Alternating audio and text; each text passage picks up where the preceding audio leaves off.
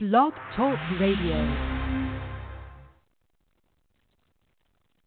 Do you solemnly swear that you will support and defend the Constitution of the United States against all enemies, foreign and domestic, that you will bear true faith and allegiance to the same, that you would take this obligation freely, without any mental reservation or purpose of evasion, and that you will well and faithfully discharge the duties of the office on which you are about to enter, so help you God? Congratulations, you're now members of the 114th Congress.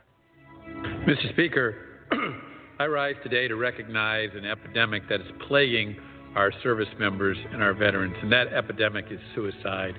Each day, it's estimated on average 22 veterans commit suicide in the United States. That is more than double the rate for the civilian population, and it is an extremely tragic statistic. Earlier this year, the Clay Hunt Suicide Prevention for American Veterans Act was signed into law to help combat this very serious problem. I applaud this step forward, but our work is far from over. We must continue to ensure that those veterans who are suffering know that they are not alone. They have family, friends, and resources readily available to help them heal and move forward. These men and women have given so much to this great nation. It's our duty to walk with them during and after their service. I remain committed to providing the highest quality medical care and resources for these brave men and women who were wounded in the course of defending our freedom. I look forward to working with my colleagues to improve timely access to mental health care services to ensure our veterans in crisis receive the help that they need.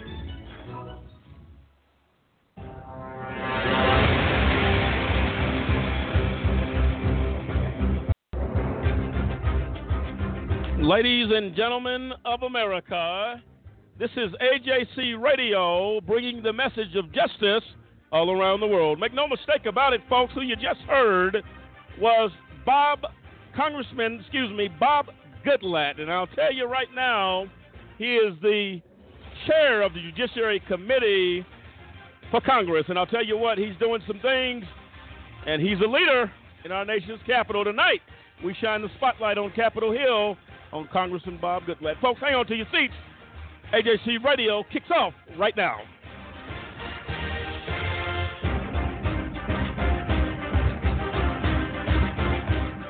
And there you have it. I'm Lamont Banks along with Lisa Stewart, Cliff Stewart, and Dennis Merritt and the AJC Radio team.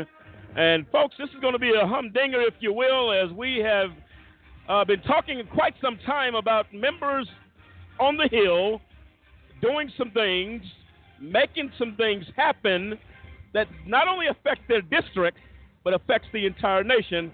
And Congressman Bob Goodlatte fits that mold. Dennis, as we were talking earlier, we understand that Congressman Goodlatte, I'll tell you what, and this is always dear to your heart, very, very much about the veterans. And what we have found as well is the ability to cross the aisle and get some things done. Involved in some definite bipartisan effective legislation that's being pushed. Cliff, we were talking about that earlier. Seems to be a true example of that in pushing that initiative. Absolutely, and that's what it takes. I mean, you got to cross the aisle. You have to, make alliances with everyone, all members of Congress. Democrats, Republicans. Because without that, you really cannot get anything done. It takes both sides to, pass laws, get bills pushed through. And so Congressman Goodlatte has proven that he is willing to do that to ensure that the American people are served properly. No, absolutely. And we're going to get into that tonight, folks. It's going to be a good one. We're coming live from Colorado Springs right now. A few moments ago, Dennis, we stepped outside of the studio to observe some hail that was pretty intimidating here, and we got thunderstorms and some sails hanging around here, but it won't change the temperature here at AJC Radio as we step out and shine the light on Congressman Goodlatte. Lisa, the disclaimer for our listeners, please. Yes, we'd like to remind everyone that we are not attorneys and that a just cause does not provide legal advice. You'll want to contact your personal legal advisor for all of your legal needs. Also, the opinions expressed by callers and guests do not necessarily reflect that of a Just Cause or AJC Radio. And as always, we want to thank you for tuning in and spending a little of your evening with us. And thank you for that, Lisa. And I'm going to bring this up. We're going to be discussing this on what you didn't know about the RP6 in detail tonight. And, Cliff, we have some problems in our judicial system right here in Florence, Colorado. And they call it cross-hugging, not allowed. At our camp prison where the RP6 are right now, doing some things, Cliff, that are absolutely ridiculous, acts of retaliation against these guys, the RP6, who are model inmates out there. We're going to get more into detail, but these are some issues that I'm telling you that threats of solitary confinement as a result of showing affection and love towards your loved ones that come to see you, and if you do it, the threat has been made that you will be cuffed up and taken to solitary confinement, which is a complete violation of the order, I believe, and I'm confident, that came from the President of the United States. Absolutely. I mean, the order came down that, solitary confinement is to be banned in American prison. And the issue, I mean, we've dealt with this before with one of the wardens up there. And what's his name? The previous warden was Burkfile that we went sat down with. We're trying to sit down with the warden there now, Stancil. Can't get a sit down with him, but the issues that we dealt with, you have a family member or more than one family member. You come to meet one, you're put on the visitors list on another, and so then what do you do? And this thing of them changing the rules and the regulations as they see fit every weekend, every time you go to visit, something has changed. And they say follow the guidelines that are on the BOP website. Well, the guidelines that we see says they're totally out of bounds with this new thing they came. Well, the one clear point that must be made is that this type of greeting is a religious practice by the RP6 and the folks that are coming to see them, which has been originated in Colorado Springs Fellowship Church by Pastor Rosebanks, who is their pastor. And you're going to tell a pastor how to greet or not greet according to religious practice. That is a violation of federal law and the Constitution of the United States, because you have a right to practice your religion as you see fit. If that is a greeting that has been practiced for over 30 years in Colorado Springs Fellowship Church, and here's the kicker, has been practiced at that facility for over 4 years. Yes, and I mean, you see other visitors come in as visitors come to the facility. They begin to interact with other people's family members. So, they hug other people that come in. And, this is not just a Colorado Springs Fellowship practice. I mean, this is biblically based. Absolutely. I mean, and the Bible says, greet each other with a holy kiss. And so for now, for Florence, USP, to now say, well, this is banned, so you are, in essence, trying to ban the religious rights of these individuals. And that will not stand. It cannot stand. And letters have been sent not only on Capitol Hill, they've been sent to the corporate headquarters and the regional headquarters of the Bureau of Prisons. I'll tell you what, folks, the minute you start not standing up for your rights and you let people take those rights one by one, there will be no rights left.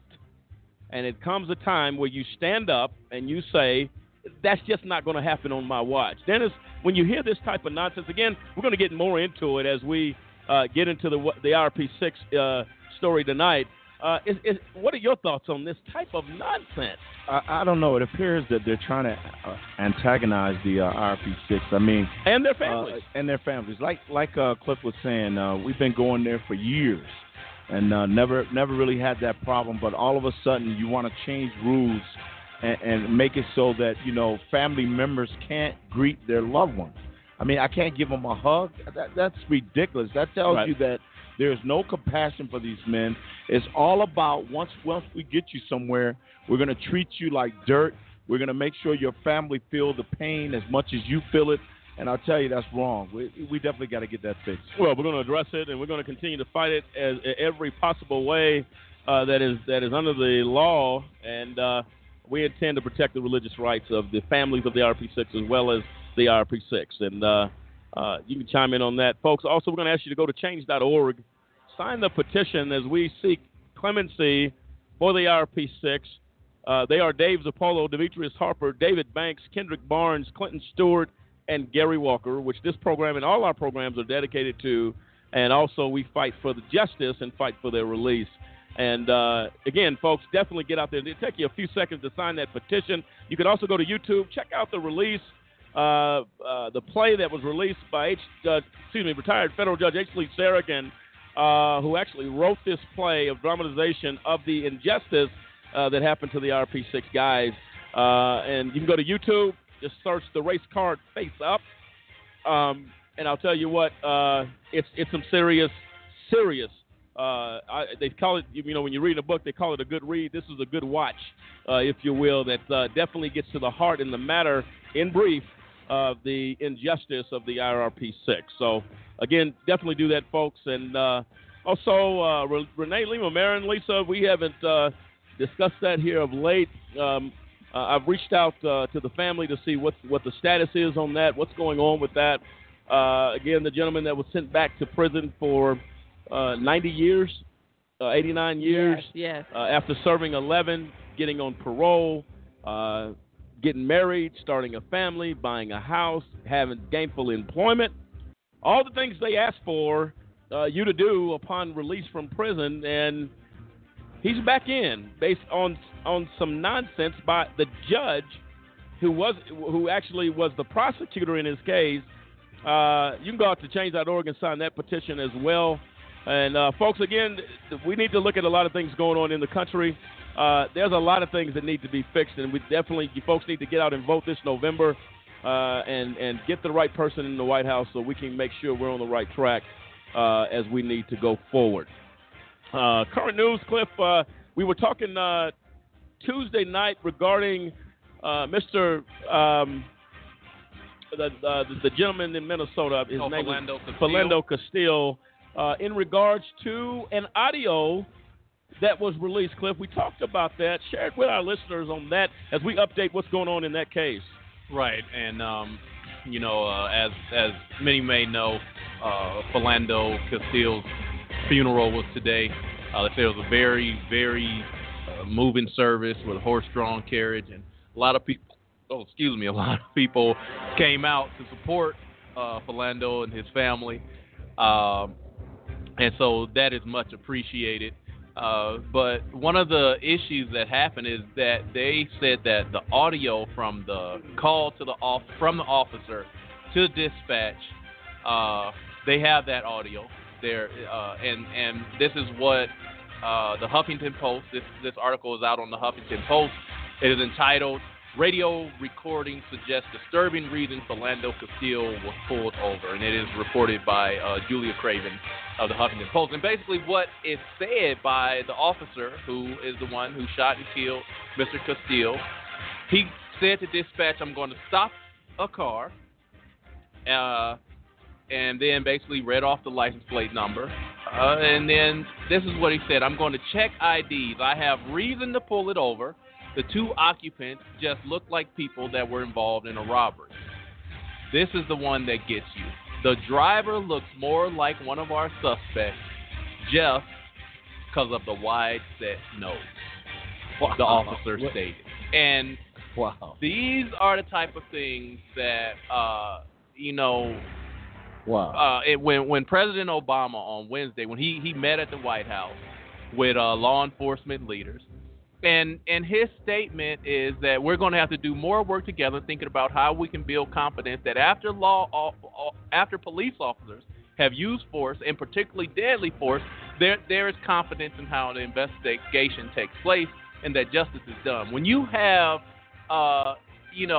statements like this by the police officer that pulls an individual over and says he looks like a suspect because of the wide set nose. How is that the description of these look like robbery suspects, especially his driver, because he has a wide set nose? Wow.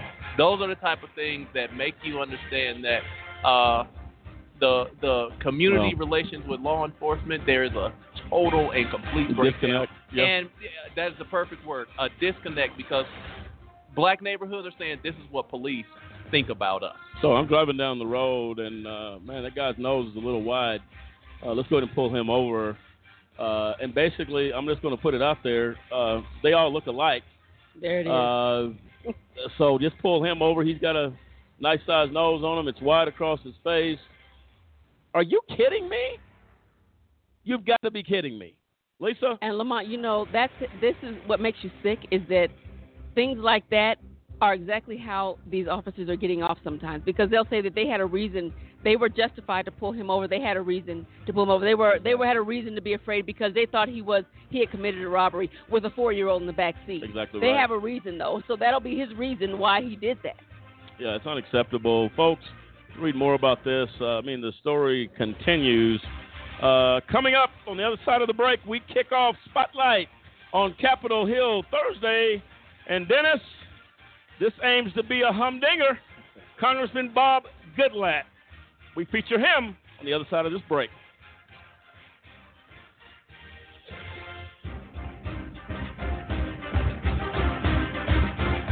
Do you have a big brother? Well, I have a big brother, and I'm pretty sure that you and I experience some of the same things with a big brother. Big brothers will always be big brothers, right? I'm sure you'll agree. Well, my brother gets up in the morning. He takes a shower, heads to work, and at some point during the day, he's going to exercise and get that workout, as we all do. And, of course, depending on what's going on, he's going to sit down for 2 or 3 meals during the course of his day. And also, depending on what else is going on, he'll probably get caught up on current events and maybe take a few moments to turn a page in a book. How about your big brother? Some of the same stuff, right? Oh, did I mention that my big brother does all of that stuff, but he actually has to have permission a lot of times before he can do it? You see, my big brother was wrongfully convicted of a crime that he did not commit. That's right. That may sound shocking, huh? He's in prison. Wrongful convictions impact families in ways you cannot begin to imagine. But I've decided that I'm going to do something about it. And I extend an invitation to you to come on board and join me in this fight. You see, I'm helping to be a voice for my big brother and others who have been wrongfully convicted. We'd like you to take a few moments today and call a Just Cause, where we fight for justice. You can call us toll free at 1-855-529-4252. That's 1-855-529-4252. Join with us as we fight for justice and for all big brothers across the land. We know you care. Now it's time. Time to change the face of justice. Did you know that minority and youth participation in juries is extremely low to non-existent? The incidence of youth and minority offenders faced with trials has exploded. Youth and minorities are not being represented as they should be. We must represent for people to get fair trials. If you acquire a state ID or driver's license, it allows you to register to vote, and it allows you to become eligible for jury service. If you're 18, a U.S. citizen with a state ID or driver's license, and registered to vote, you're eligible to be called for jury duty. If called and selected, make it your duty to serve. We can't get justice without you.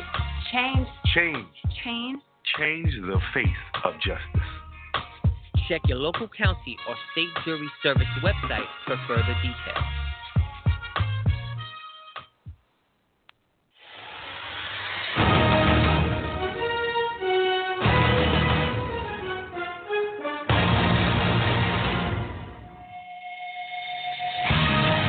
And ladies and gentlemen of America, welcome back into AJC Radio, where we bring the message of justice all around the world. And tonight, Spotlight on Capitol Hill Thursday, we highlight Congressman Bob Goodlatte. And I'll tell you what, as I said on the top of this program, He is the Judiciary Chair of the Judiciary Committee for Congress. And Lisa, we've done extensive spotlight on Capitol Hill with members of the Judiciary. This is the head of Congress, if you will, for that Judiciary Committee. His position is, I would say, critically and vitally important. It most certainly is, because the Judiciary Committee handles so much of the governing of our laws in our country.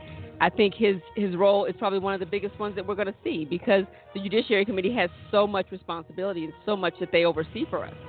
No, absolutely. And as I was sharing with Cliff earlier and the panel here, very known for his bipartisan reach across the aisle. Definitely in this bill, the Debbie Smith Reauthorization Act of 2014. Actually, this measure basically was to revisit the Debbie Smith Reauthorization Act of 2014, amends that act to reauthorize funding through FY 2019 for DNA backlog program. If you're familiar with that, Lisa, they had talked about a lot of DNA testing. Yes, get the backlogs, them not getting to it because they had thousands and thousands of samples piled up and they weren't getting them done. And he actually introduced that bill. And to give you an idea of the bipartisan togetherness, if you will, that they work together on this, which speaks volumes about Congressman Goodlatte. Co-sponsors, Congresswoman Karen Bass, Congressman Sensenbrenner, Congressman Robert Scott, Congressman John Conyers. It goes on. Congressman Judy Chu, Congressman Sheila Jackson Lee. These are Democrats working to get this done, and I think this is what the American people have to see. That, you know what, this is something that needs to be done, and the bill actually passed. And I'll tell you what, the purpose of that bill was to help victims where criminals were getting away, basically, Lisa, for incompetence, where they couldn't. How do you have a stockpile of DNA tests backlogged? Yeah. When crimes are being committed, and also, testing the DNA to ensure those who are incarcerated for DNA crimes like rape and murder and things like that. Should this person that's locked up, should they be the one who's locked up? DNA is the most viable form of exoneration that has been used. So for Congressman Goodlatte to ensure that the DNA is being tested, that speaks volumes, and then leads to things. Lauryn Hill of the group the Fugees, she has now taken her current concert and said, I will use the proceedings from that concert to help pay for a DNA test for the backlog. Wow. So the actions of Congressman Goodlatte leads to things like that, where others say, you know what, because this was done in a bipartisan way and it is good for the people of America, others jump on board to see what he has done and make take the next steps to further that. That's awesome, Dennis. Yeah, and this is commendable. As Cliff was alluding to, if you think about it, if we don't take advantage of DNA, if we don't do the right thing in reference to either exoneration or actual conviction, let's put the right people in prison. And with DNA, we can use that to bring the people that's been falsely accused or falsely imprisoned, get them out of there. If we have DNA at our disposal, we need to use it. Oh, absolutely. It's life and death in many cases. DNA has cleared crimes that would have probably brought the death penalty in many cases. So, it speaks to the character of Congressman Goodlatte based upon the fact these are things, again, we say this over and over again, why the urgency to get out and to vote. Yes. And that's, as Reva stated the other night on the program, down to your local elections. Who is your mayor who will ultimately appoint the chief of police in your community? Exactly. Is that chief racist? Does he have a history of being a people person to interact and to deal with problems? Ladies and gentlemen of America, again, make no mistake about it. When we begin to talk about these representatives, and Congressman Goodlatte is no exception, we have to see the importance of your vote. Who else would have headed this? And there may well have been somebody to have headed it. But Congressman Goodlatte said, I am going to get behind this. I am going to start this because it is critical not only to our and this is critical to our local communities. Exactly. Everybody is affected by this, and I think that's when you begin to see the impact of our elected officials. Why we spotlight these men and women, because these are things that just are not readily out there. People don't know it. And I wouldn't have knew it. I mean, I would not have known it if we were not on this show and we had not looked at his bio and looked at the things that he's done to, improve this country. And I tell you, that's a big one right there. I mean, that's huge. It's appreciated.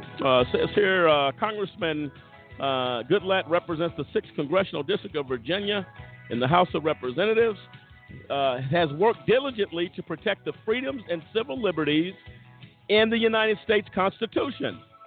Now, if you just pause right there, he has worked to protect freedoms and civil liberties enshrined in the United States Constitution.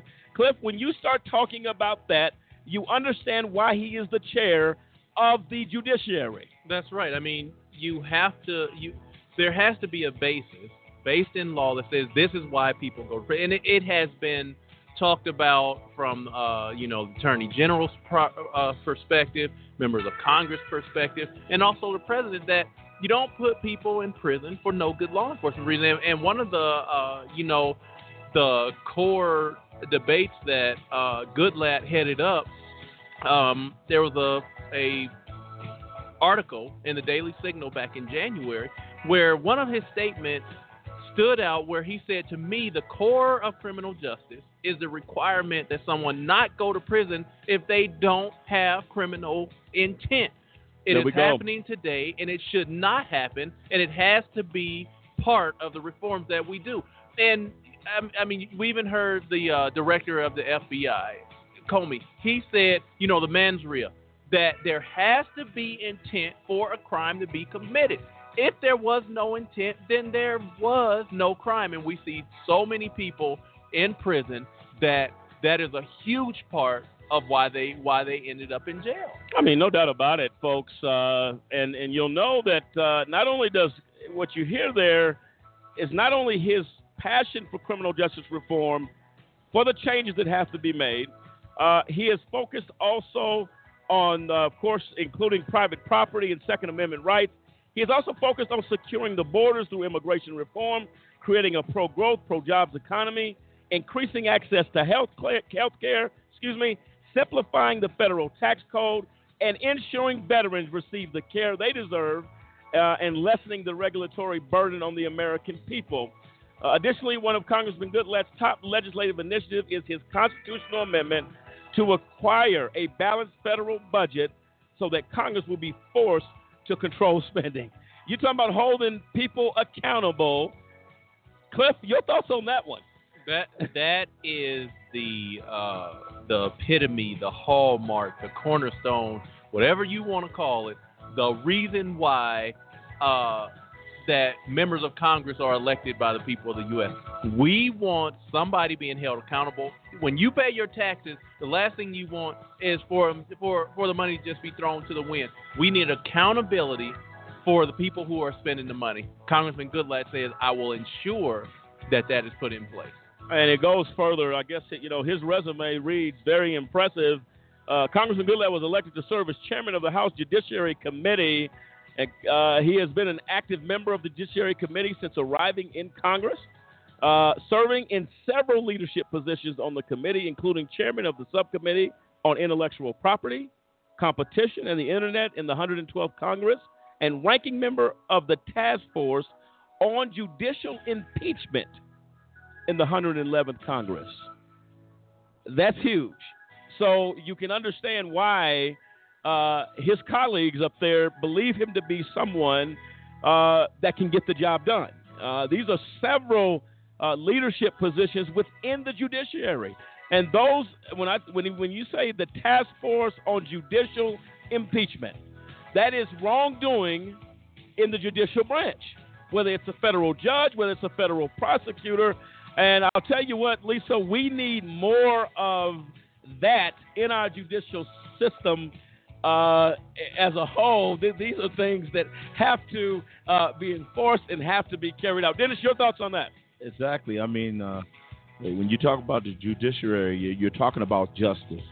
And we got to have the right folks when it comes to justice, because if we don't, then we're going to have a lot of problems. But him and his vision and what he's talking about as far as his position and where he's at. Oh, absolutely. You know, you gotta be about justice. You got to make sure that everybody held accountable, because if there is no accountability, then we're going to have some major problems. No, I think it's look, folks, this just scratches the surface of what Congressman Goodlatte is doing, the different things, his experience, and the experience that he brings to that position is critical. And let's give you a little bit of a history lesson, if we can, on the history of the judiciary. The Judiciary Committee was established in 1813. The House Judiciary Committee is the second oldest standing committee in Congress. The committee has jurisdiction over a number of matters, from immigration, terrorism, crime, intellectual property, to constitutional amendments, antitrust, patents, and copyright. The committee is also responsible for oversight of the Department of Justice, Homeland Security. In addition to currently serving as chairman, Congressman Goodlatte has served on the Judiciary Committee in a variety, as we just mentioned, of leadership positions on the judiciary. That tells you, when you're talking about oversight on the Department of Justice, I'll tell you what, that's the highest law in the land, if you will. They call it, of course, DOJ is considered, that's where the buck stops. They are the oversight. The judiciary is the oversight of conduct of the Department of Justice. And I think that speaks huge volumes to what Congressman Goodlatte is doing. We were talking a little bit ago about his push for criminal justice reform, and I'll tell you what, he's very clear on this. But what's respectable, whether you're on his side or not, he's pushing the issue that's important and that can make a difference. Let's hear what he had to say about criminal justice reform.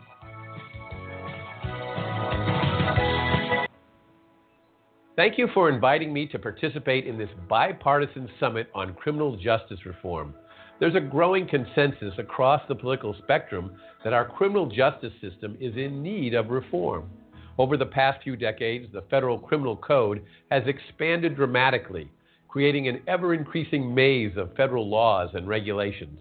Many of these laws and regulations impose criminal penalties on people who make innocent mistakes and have no idea they are violating a law. Other federal laws simply duplicate state efforts. While we want to be tough on crime, we also want to be smart in the way we go about it. We need to make sure laws and regulations protect freedom, work as efficiently and fairly as possible, do not duplicate state efforts, and do not waste taxpayer dollars. 2 years ago, the House Judiciary Committee launched a bipartisan task force on the issue of overcriminalization.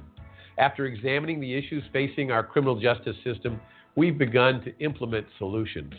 One small, yet very important step is that the House Judiciary Committee's jurisdiction over criminal matters has been strengthened, which ensures that the committee will have the opportunity to review all new federal criminal laws and ensure that they are appropriately drafted, fit with the overall federal criminal law scheme, are appropriate in force relative to other criminal laws, and are necessary.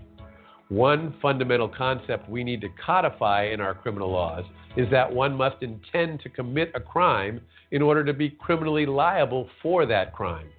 Sadly, that is not always the case in current law. We also need to take a close look at the current system of penalties in place under our current law to determine whether additional reforms are necessary. The House Judiciary Committee is also working to identify prison reform priorities. Currently, there are more than 2 million people in prison in the United States, 10% of whom are in federal prison. The growing number of prisoners is a strain on state and federal budgets.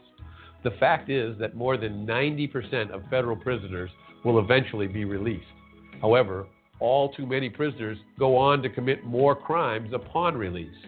We all have an interest in ensuring that prisoners successfully reintegrate into society and restore their lives.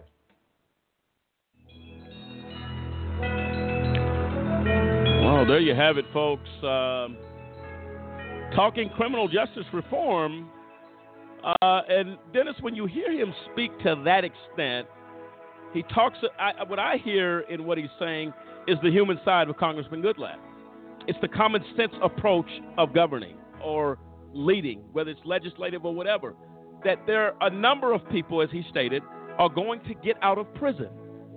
Why not prepare them for a successful reentry into society than having everything pointed against them when they get out? Your thoughts on that, Dennis? Exactly. That's to me, that's awesome. I mean, when we're talking about the judicial reform, and we're talking about making it so that inmates, because a lot of times he even talked about how, you got people that are in there, in prison and going through, in there for, long periods of time for what? So he's saying that, not only do we got to make sure that they're in prison because they should be in prison, but if they shouldn't be there, they shouldn't be there at all. And then when we do release them back into society, that we prepare them so that they don't return. I mean, they don't become a repeat offender. And how do you do that? You do that with education. You do that with programs, and you do that to make sure that the inmates understand that somebody does care, that when they do get out, they do have an opportunity to succeed. No, absolutely. And folks, that's what separates Congressman Goodlatte from maybe some of his counterparts. We've met a great number of people that have that same drive. When you read down, as we did moments ago, these are ranking members of Congress. Congressman John Conyers, known as the Dean of the House, as he stated. These are influential people that have said we will work. I'm telling you, if you just watch your news a little bit, you'll know that that's not something that is easily attained. It takes a leader with the skills, if you will, of Congressman Goodlatte in his leadership role. Why he's been in several different positions of leadership. He has gained the respect of members on the other side of the aisle. And as we know, we live in a time where it's always said nothing can get done in Washington, but it sounds like to me there are people there that are willing to reach across the aisle. How, Cliff, then do we allow, hopefully, the pattern or the example by Congressman Goodlatte to catch on the Hill to say, look, he's been there for these number of years. These other ranking members have been there even longer, and they're willing to work with Congressman Goodlatte. Should it be a formula of success that other members follow what Congressman Goodlatte is doing? It should, and basically, how the American people ensure that is in the way that we vote. When we see people that have, like passions as Congressman Goodlatte and those that work with him, that is where we have to put our votes. To say it's members of Congress like this that are ensuring that the American people are taken care of, that our issues matter to them, and the way to ensure that is to vote. I mean, you see somebody who they're doing something lackluster, they're not seemingly have your best interest at heart, vote them out of office. And like we discussed on Tuesday, the vote comes from, your city council members, your members, your chamber members, all the way, from your police chief, all the way up, your sheriff, all the way up to the President of the United States. That is how the American people must vote. You cannot just say, I'm just voting in the general election for president, because sure, you might get the president that you want, but your local issues, the things that really, really matter to you, may not get addressed by who you have in office. Congressman Goodlatte has, his constituents have proven time and time again, we want him in office. Since 1993, right. You're talking about 23 years. You're talking, or is that 23 or 28? But you're talking about a man who has been there. My calculation is a little bit off. But you're talking about a man who has been there for over 2 decades and has been serving his constituents of Virginia for that long. And the vote says whether a member of Congress is doing the right thing, whether that member is being effective or not. That's where it starts and that's where it ends, is with the vote of the American people. Oh, without question. I mean, if you're in Congress 20-plus years, there's a statement being made that what you are doing is effective. Your constituents believe in what you're doing. But in this case with Congressman Goodlatte, your colleagues believe in what you're doing. How you work with members on Capitol Hill is critical to your reelection efforts. You have to be able to do it. It takes a little bit of government, quite a bit of it, to run the country. And talking about criminal justice reform, this bill was introduced in the House on October 8th of 2015, Congressman Goodlatte, and it states this. The bill permits a court to reduce the mandatory minimum prison term imposed on certain nonviolent defendants convicted of high-level first-time or low-level repeat drug offense, including unlawful import, export, manufacture, distribution of or possession with the intent to distribute a controlled substance.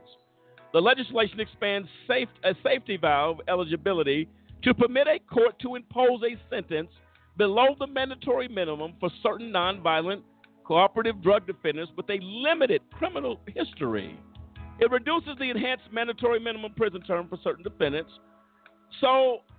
And as well as it also establishes a consecutive mandatory prison term for a defendant who commits a drug offense involving a detectable amount of heroin or drugs. The bill makes the Fair Sentencing Act of 2010 retroactive to permit resentencing of a convicted crack cocaine offender sentenced before August 3rd of 2010. This speaks to, again, the importance. Now, what's so critical here in this bill, it has many faces, but it goes to say even if you have someone convicted of a high-level crime, but it is their first offense, let that be considered. These are acts, Cliff, I believe, reduces the incarceration rate in this country drastically. What are your thoughts? Well, yeah, I certainly agree, because there has to be common sense reform. There has to be things put in place that say, look, this a mandatory minimum, I think, is the craziest thing that they ever came up with, because you cannot say that it will take this amount of time for a person to be reformed or conformed after being placed in a cage. So for some people, it could take a moment that, this is far, far worse than I ever thought it would be. And then that person deserves to be put up on, for parole, or, basically revisit what happened, to say that, you sold a gram of cocaine, you need to be in prison for 20 years, or not even sold. You were caught with it. That's the drug law of the 80s. That is insane to lock somebody up that long for such a petty issue.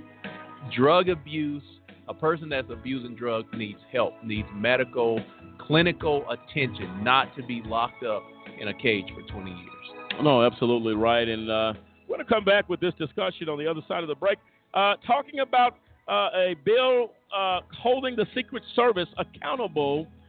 And what's critical about this is it doesn't matter whether a Democrat or Republican is in that White House. The standard and the accountability for the Secret Service is clear. We'll speak to that. Ladies and gentlemen, this is Spotlight on Capitol Hill Thursday on AJC Radio as we highlight a champion. And there are many of those in our nation's capital. But tonight, we give a very special look to Congressman Bob Goodlatte. And I'll tell you what, leader without question. We're coming right back here on Spotlight on Capitol Hill Thursday.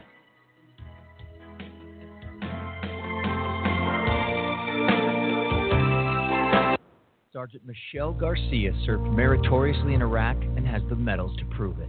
Soon after leaving the Navy, Lieutenant Chris Scott found a job, a home, and started a family of his own. Corpsman Richard Stokely took the skills he learned in Vietnam and put them to good use as a paramedic. But soon after leaving the military, each of these veterans fell on hard times and faced homelessness. Even after Michelle lost all her savings, even after Chris wasn't able to pay his mortgage, and even after Richard battled alcoholism for years, they each reached out for help when they needed it most. A simple phone call put them in touch with a trained professional from the Department of Veterans Affairs. That call got Michelle a place to stay until she could afford one of her own, put Chris in touch with employment assistance, and found Richard a substance abuse program. These veterans are success stories not only for how they were able to help others while serving their country, but for how they were able to let others help them. If you know of or are a veteran in need, make the call.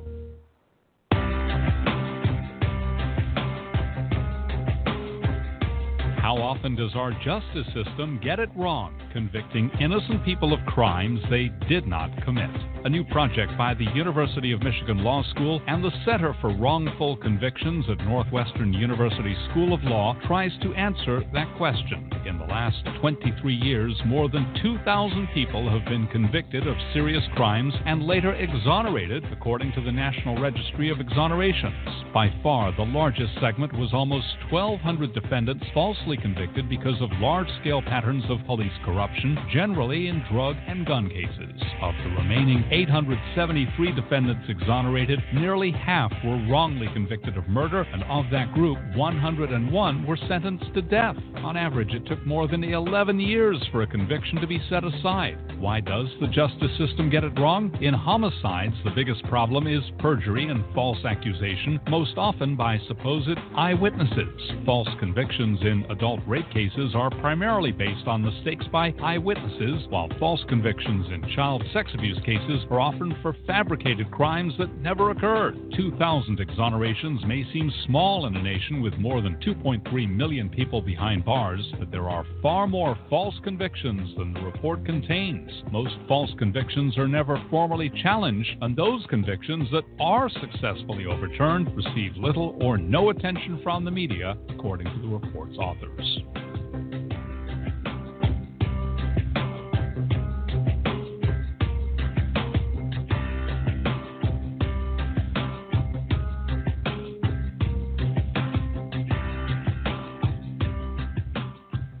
History is important because it shows where you're coming from and where you're going. Type 2 diabetes is something that runs in my family, which means I'm at risk. In fact, 1 in 3 American adults are at risk for developing type 2 diabetes.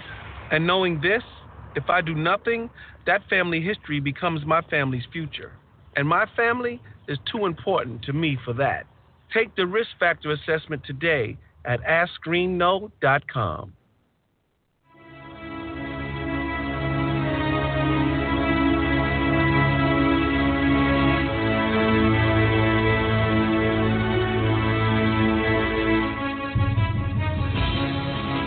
And ladies and gentlemen of America, welcome back. This is AJC Radio, Spotlight on Capitol Hill Thursday. And I'll tell you what, folks, we're enjoying ourselves here with this Spotlight tonight. And Lisa, we've said it once, we'll say it again. Setting the bar seems to be the theme here on AJC Radio. Yes, it is. And it seems to be rising continually, getting higher and higher. Well, I'll tell you what, Congressman Goodlatte, I can imagine, and Lisa, we had the opportunity to talk to Senator Grassley, who is the Judiciary Chair on the Senate, and his schedule is absolutely bananas. You can imagine Congressman Goodlatte is no different. Yes. Giving the responsibility of that committee of the Judiciary and all that's involved here is just absolutely overwhelming. And I'll tell you what, we said before, how are all the hats worn on Capitol Hill, given the number of things that are required of our elected officials? Critically important that we definitely share that message with the American people. Folks, if you want to join in tonight in the conversation, feel free to call 347-838-8976. That's 347-838-8976. We'd love to hear your comments on this program tonight. And going back, Dennis, we were talking about during the break, Congressman Goodlatte's position of holding government employees, government entities, if you will, accountable. And it crosses partisan lines. He was very adamant in regards to the Secret Service. As you know, we've had issues with the Secret Service situation for quite some time. Dennis, there's been some breakdown in the Secret Service guarding this president of the United States that really hasn't been seen, according to experts, in the history of our country, the breakdown in the Secret Service. Give me your thoughts on that as we go into Congressman Goodlatte's position that we need Secret Service reform. Yeah, we have to have that. I mean, these men and women, they have a very large responsibility to our leadership, and they need to do the right thing. And if they're not doing the right thing, then I agree with the congressman. We need to do an overhaul. We need to fix it. We need to make sure everybody understands what's expected of them. I mean, as an entity. I mean, the CIA. Come on. I mean, that's they're supposed to protect our president and protect, our leadership. And if they're not doing that, then we got a problem. Well, the Secret Service, Cliff, if we remember in the last year or so, where the president is abroad, not necessarily even here at home, he's abroad. And there's been issues with the Secret Service breaking down on protecting our commander-in-chief. And, I mean, there's really, I mean, you can't say enough about how much the Secret Service has failed the American people in this aspect, because if you think about President Obama, the first black president, he has had 3 times as many threats on his life as any president before him. Wow. And this is when the Secret Service decides that, they're going to take part in, I mean, all the scandals that they were in. The one guy with, underage relationship with a underage girl, the hooker scandal. I mean, that was overseas. Yeah, the one down in, where was it, in Brazil or Colombia, where they were down there and they were, partying with prostitutes and everything. It's like, is somebody protecting the commander-in-chief while all you guys are out partying and drunk? Where is the president and who's protecting him? And so Congressman Goodlatte, I'm sure, had those same questions. The reason he came up and said, we need reform in the way that you guys are trained, that you do your job, that you are led. Who is going to take responsibility for leaving the president basically vulnerable? And that's what it boils down Absolutely. to. When the Secret Service fails, the president is vulnerable to attack, and every American citizen has to feel that is not acceptable. It's absolutely unacceptable, and I tell you what, Congress was outraged. But Congressman Goodlatte made some statements in bringing Secret Service reform to the forefront of discussion. Let's hear what he had to say. Mr. Speaker, the Secret Service has 2 primary missions: criminal investigations and protection of the President, Vice President, and other dignitaries. As a result, the Secret Service is entrusted with protecting some of our most valuable assets. This is an extremely difficult, high-profile mission in an environment with zero margin for error. The Secret Service is comprised of many outstanding and upstanding men and women who do excellent work. However, over the last few years, a series of embarrassing scandals, security failures, and instances of poor judgment have rocked the Secret Service. These incidents range from agents' use of prostitutes on official presidential travel to Colombia, to an incident in the Netherlands involving intoxicated agents, to the agency's failure to initially apprehend fence jumper Omar Gonzalez, who was later arrested inside the White House. Following these incidents, the president appointed a new director of the Secret Service, Joseph Clancy, who has implemented a number of reforms. The president also appointed a panel of experts to recommend changes to the Secret Service. Through this committee's oversight and the recommendations of the panel, it is clear that, despite Director Clancy's initiatives, legislative action is still necessary. We must ensure that the agency's officers and agents are properly trained in order to successfully identify potential threats and prevent them from materializing, as well as to ensure that the agency has the tools it needs to carry out its mission. H.R. 1656, the Secret Service Improvements Act of 2015, is bipartisan legislation introduced to provide much-needed resources to the agency and implement many of the U.S. Secret Service Protective Mission Panel's recommendations for improvements for the agency. I am pleased to have worked on this legislation with Judiciary Committee Ranking Member Conyers, Crime Subcommittee Chairman Sensenbrenner, and Ranking Member Jackson Lee. This bill makes much-needed improvements to the Secret Service. These improvements strengthen the security of the President, other protectees, and the White House complex, enhance Secret Service officers and agents' training, and increase the agency's manpower.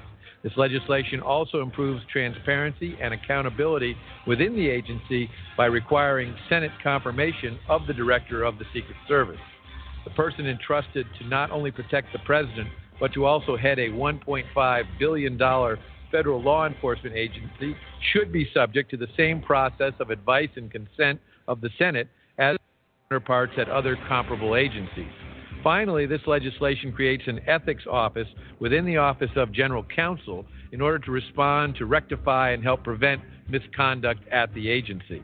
The resources and improvements provided by this legislation will help to reform the Secret Service and to restore the trust that Congress, the President, and the American people must have in the vital tasks that the Secret Service carries out every single day.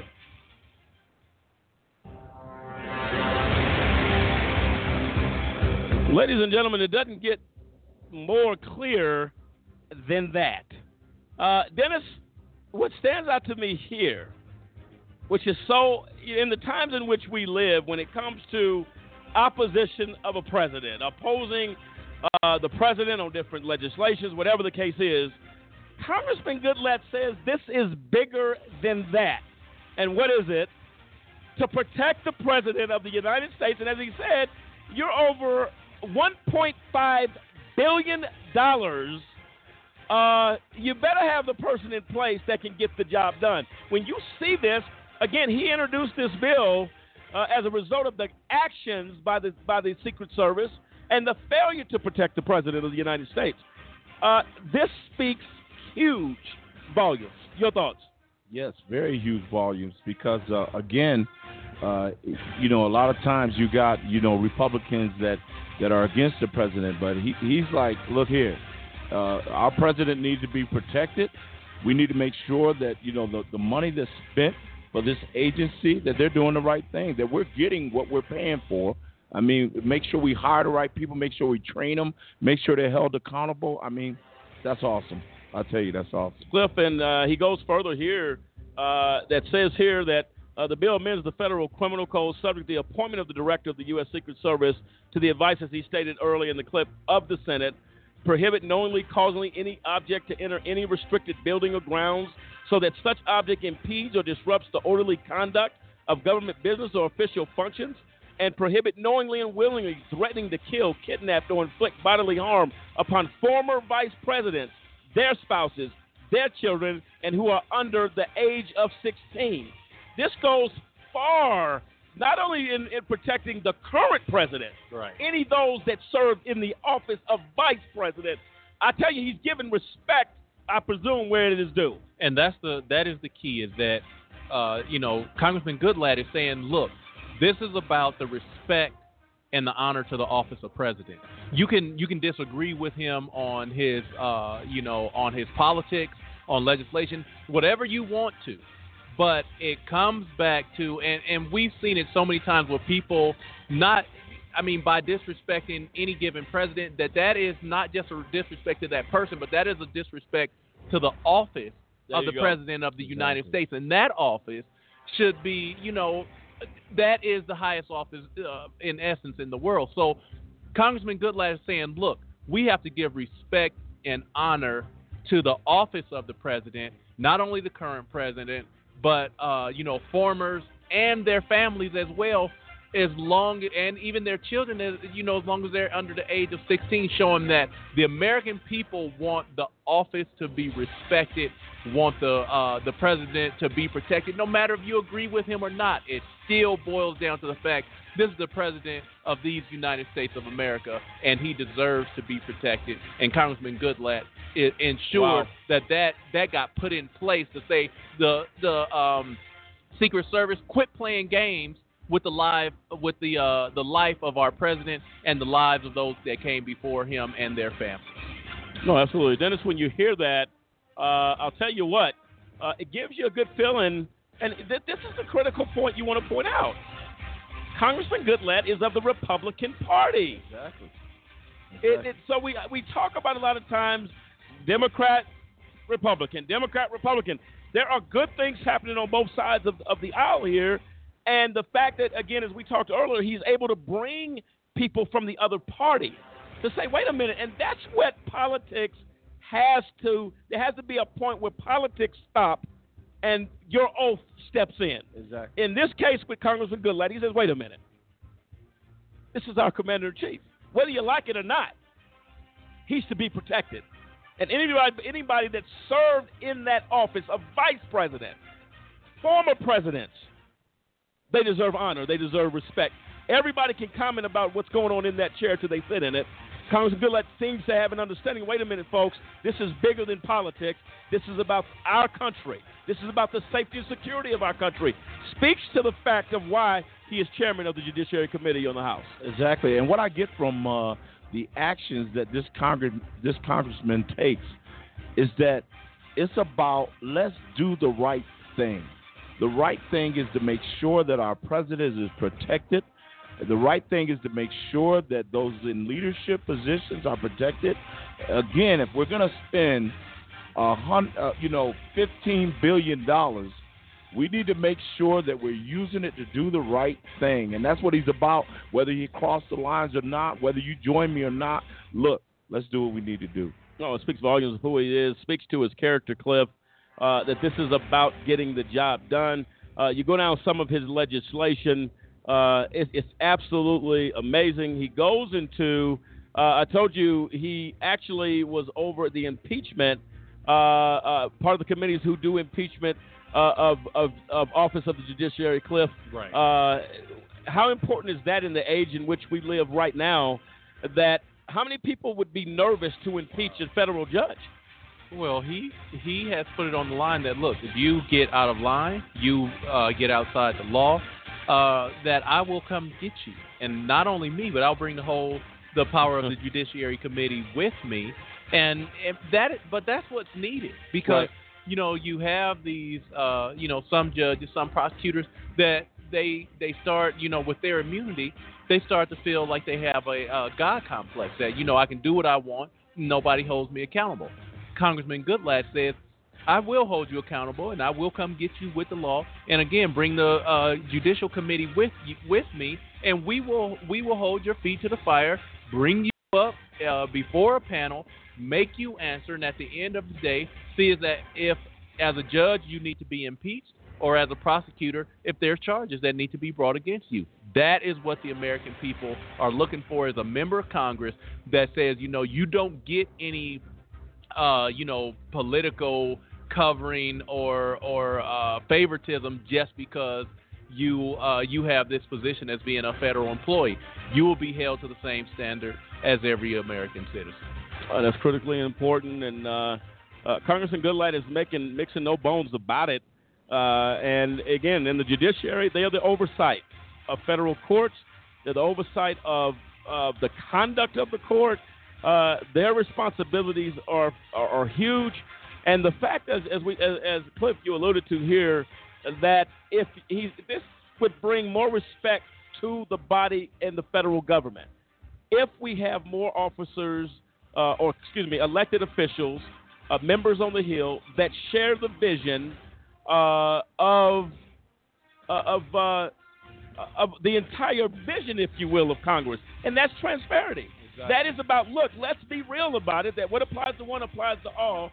He again goes into the impeaching of a federal judge. Folks, we make an issue of that because it is not something that is normally done. Oh, not at all. Not at all. And let's hear a little bit about what Congressman Goodlatte had to say about the impeachment of a federal judge back in 2009. Mr. Speaker, it's a rare occasion when the House of Representatives must vote on articles of impeachment against a federal judge. Indeed, the last time this occurred was 20 years ago. However, when evidence emerges that an individual is abusing his judicial office for his own advantage, the integrity of the judicial system becomes compromised, and the House of Representatives has the duty to investigate the matter and take the appropriate actions to end the abuse and restore confidence in the judicial system. It is also rare for the members of the House Judiciary Committee to agree on anything. However, the committee voted unanimously last week to report out House Resolution 520, which contains the 4 articles of impeachment against Judge Kent. This vote came after a thorough investigation and much work by the Task Force on Judicial Impeachment. Specifically, the task force conducted an investigation of Judge Kent's conduct, which included working with the FBI, the Department of Justice, and the 5th Judicial Circuit.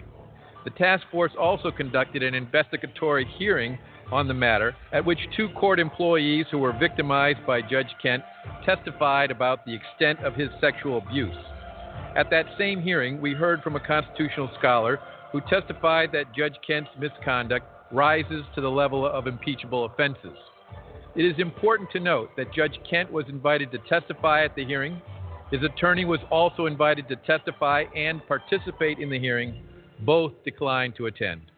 As you have already heard in statements today, and as you have already seen in the Judiciary Committee report, Judge Samuel Kent's misconduct merits the serious step of issuing articles of impeachment. The evidence also shows that he lied to the FBI and the Department of Justice about the nature of his sexual misconduct with court employees. In addition, he pled guilty to felony obstruction of justice and to committing repeated acts of non-consensual sexual contact with court employees. He was sentenced to 33 months in prison for committing felony obstruction of justice, and this past Monday he reported to prison and began his prison term.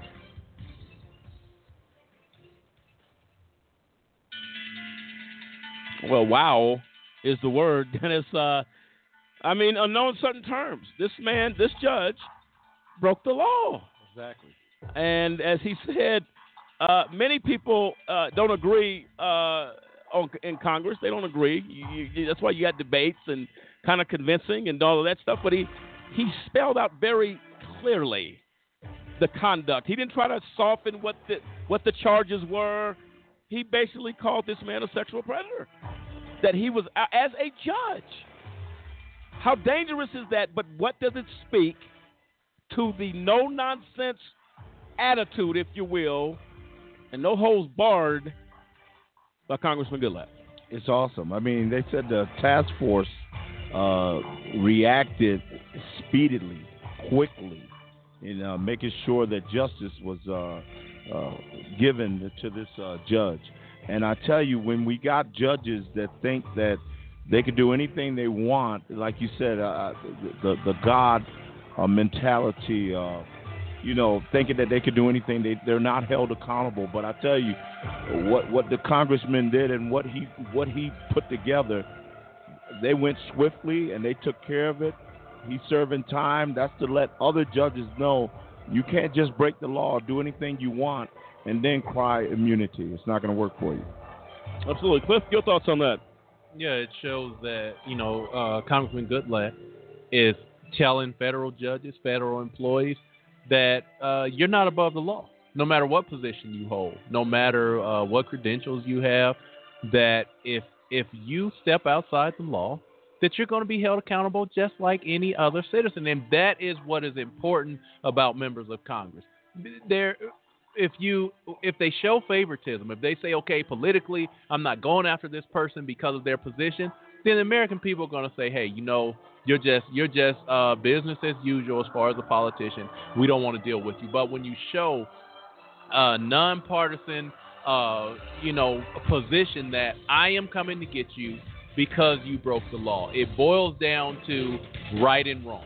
If you're wrong and you happen to be a judge, you happen to be whoever, Congressman Goodlatte is coming to get you. And again, bring the committees behind him and say, we need to bring this person to justice, because that is what it is all about. That's what the American people are looking for, and that's what Congressman Goodlatte brings to the table. No, I think that's absolutely awesome. And again, ladies and gentlemen, you want to get in the conversation, 347-838-8976, 347-838-8976. And tonight, taking a moment to spotlight the life, if you will, the continued work of Congressman Goodlatte in our nation's capital. We've talked about a few things that Congressman Goodlatte has put his hand, if you will, to the plow to get going and to get done. And it seems to be very effective in his approach in working with the other members of Congress. I remember as we talk consistently in regards about the efforts. It's one thing to have an effort to bring about and to institute change, but when that change starts producing something, as it is here, I think it's something that definitely, Dennis, needs to be You got to take note of that because these are the qualities or the things we see that we speak in regards to leadership. And we keep addressing that issue that Congressman Goodlatte sets the tone, if you will, for that leadership on everything that we've talked about tonight. He has set the tone for that. Exactly. Your thoughts on that? And you got to be willing to cross the party lines. I tell you. And this congressman, I mean, he's willing to cross the party lines. He's willing to sit down with Democrats, sit down and talk about the problems that we face in this country, and bring about solutions. I tell you. And to me, that's awesome. I mean, the epitome of a good representative, a good senator, a good congressman is one that truly is concerned about the people. When you got a congressman or a senator that really cares about people, really care about right versus wrong, abiding by the law versus breaking the law, I mean, you can't go wrong, I tell you. And he's doing real good things because he's that type of congressman that says, you know what? Whatever we need to do to make it right, let's make it right. No, absolutely. And those are things that are, again, critically important. And we have also where he speaks in regards to the Criminal Code Improvement Act. And that is something that is definitely important. We're going to get to that on the other side of the break. But I'll tell you what, the Safe Harbor for Response Act is something that's absolutely awesome. And it's basically an opportunity for an employer to report violent behavior or threatening behavior. It states here, any potential employer who observes or receives a report from an employer acting pursuant to subsection about violent behavior or threatened violent behavior of an employee or potential employee and takes reasonable action in good faith to respond to such activity shall be immune from civil liability under federal, state, and local law for such action. Cliff, it sounds like to me he is saying if you take that step, this is about protecting community. Exactly. How many people have gone to jobs where you have a disgruntled employee, comes in, and people are seeing something strange, but they say nothing? He says if you take the time to report, and honestly save some lives here, because you don't know the tragedy that may befall. Exactly. Cliff, how awesome is that? Yeah, I mean, that is absolutely incredible because the biggest issue for most corporations is they don't want their employees to sue them. They don't want it to be said that, well, we said that you came in, that you had some issues, that you had some behavior that we thought may have been, a little bit off, that may have been deemed as violent. They don't want to be sued by that employee if it comes to be found out that employee really, didn't have those tendencies. But on the other side of that, it is owed to the American people that if someone sees an issue with somebody that says, okay, this person might end up being a mass murderer, this person might come and shoot up the workplace, that needs to be allowed without the corporation feeling like they're going to be liable or that the federal government is going to come after them if this person says, hey, well, you slandered my name or whatever. So Congressman Goodlatte says, hey, let's look at this from a common sense approach. Absolutely. That, if an investigation is done and it's found that, no hurt, no foul, then everybody go along their merry way and all things are good. They don't have to be afraid of being sued, being held liable, and in the end, it could save countless lives. Well, and Cliff, that's the point I was going to go to, is that this does not only, it gives an incentive to report. Right. It gives an incentive to pay attention. It gives an incentive to say, wait, something seems, how many lives have been lost when somebody may have been sitting there thinking, that guy looks like something is wrong legitimately. Right. Not because he's black, but because he looks like he's carrying about 100 rounds of ammunition under his trench coat. That's what we're talking about. Exactly. So make no mistake about it. Critically important. Congressman Goodlatte, again, set the bar there. He continues to. Ladies and gentlemen, this is AJC Radio. Spotlight on Capitol Hill Thursday. Shining the light on Congressman Bob Goodlatte. We're coming right back, folks. Don't go anywhere.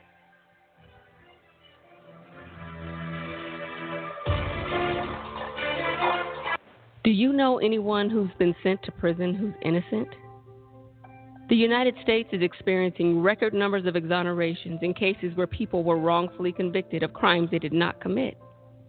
If you believe that no one should be sent to prison for crimes they didn't commit, there is something that you can do today. By remembering a just cause with a monthly, annual, or one-time donation, you can help in the fight against wrongful convictions. Call a just cause at 855-529-4252 or visit a-justcause.com and click the donate button. A Just Cause is a 501c3. Wrongful convictions are wrong. Let's be the voice of those who can't speak from behind the wall. I wanted to be in the military since I was a kid. I served in the United States Air Force. I served a total of 16 years. I was deployed 13 times. On my second deployment, 4 bombs hit my vehicle. And at 19 years old, that's the first time I ever saw somebody die. Coming back, I was raging. I started having pretty horrible nightmares. I would wake up in the middle of the night, sweats. I started drinking a lot. I felt worthless. I guess I never recognized it in myself. Eventually, one day, I just walked into the VA hospital and said I'd like to see somebody. Don't suffer alone. You got to find that link with somebody that'll make you let it go. It all starts with going to the VA. There's a whole community of veterans that just want to help you out. It's for the guys who couldn't come back, so you owe it to them to live well, because they're not here with their families.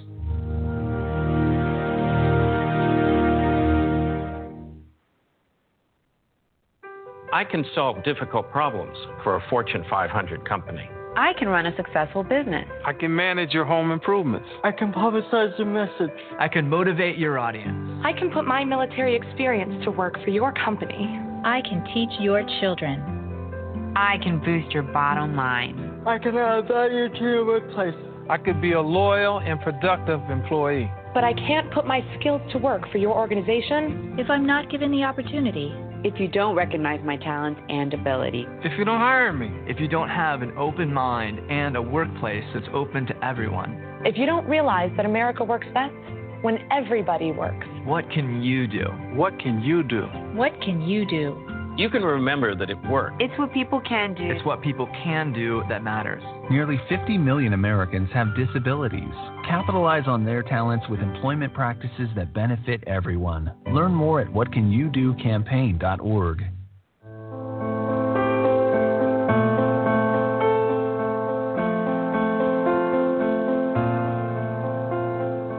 I stand for equality. I stand for individuality. I stand for peace. I stand for diversity. I stand for dignity. I stand for respect. I stand for fairness.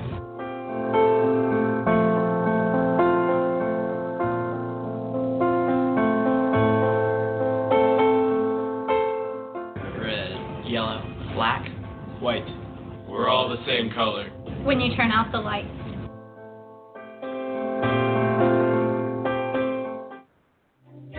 Here are 50 white guys. Here are 50 black guys.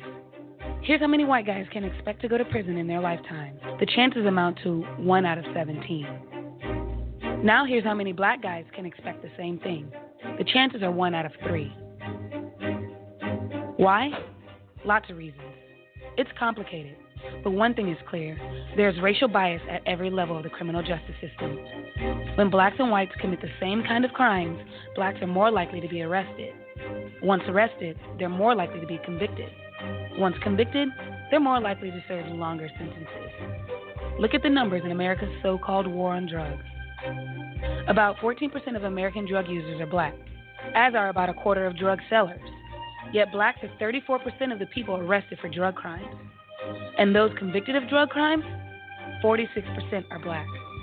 By the time we factor in sentencing, there are actually more black drug offenders than white ones in state prisons and in federal prisons.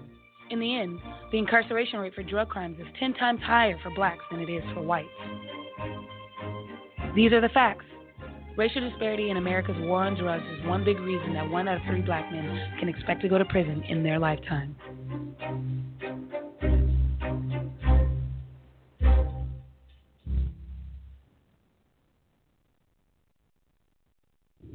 Congress shall make no law respecting an establishment, religion, or prohibiting the free exercise thereof, or abridging the freedom of speech or of the press, or the right of the people, peaceably, to assemble, and to petition the government for a redress of grievances.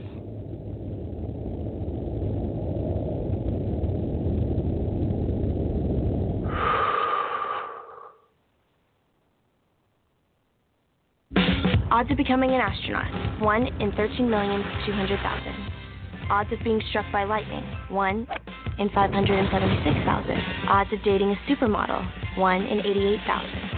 Odds of bowling a perfect game, 1 in 11,500. Odds of being trapped in an elevator, 1 in 24,528.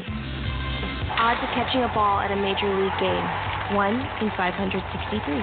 Odds of an injury from shaving, 1 in 6,585. Odds of tripping while texting, 1 in 10. Odds of getting cancer in your lifetime, 1 in 2 men, 1 in 3 women. It's up to us To change the odds for our generation. for the ones we love, for our future. If you don't like the odds, stand up. Stand up to cancer.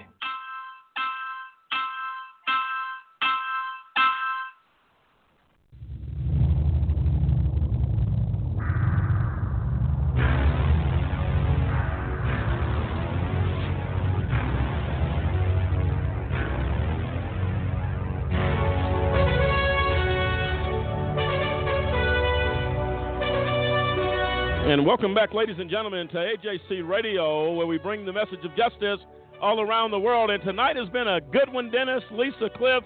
I'll tell you what, I'm excited of what we have learned about Congressman Goodlatte, a man that has set the standard, if you will, of implementing change, not just talking the talk, walking the walk, and actually backing it up by being able to reach across the aisle and get these things done. This is absolutely awesome, and we're going to continue that discussion right now in regards to his outreach that goes far beyond what we've come up with thus far. Congressman Goodlatte was very interested, if you will, into supporting a local community and daycare help center that was there to actually make a difference. And I believe in this particular case, it was an area of property that was just not being used. Congressman Goodlatte took some steps to kind of bring that daycare and to help families and things like that. Awesome act of kindness. He talks a little bit about that. Let's see what he had to say about in supporting local community.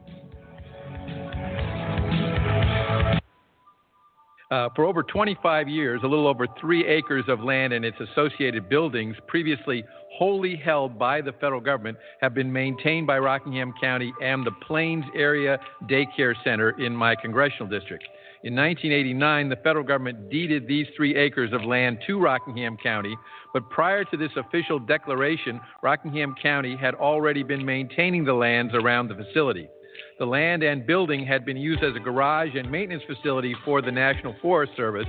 However, it was no longer being utilized, and the county was doing upkeep on the land.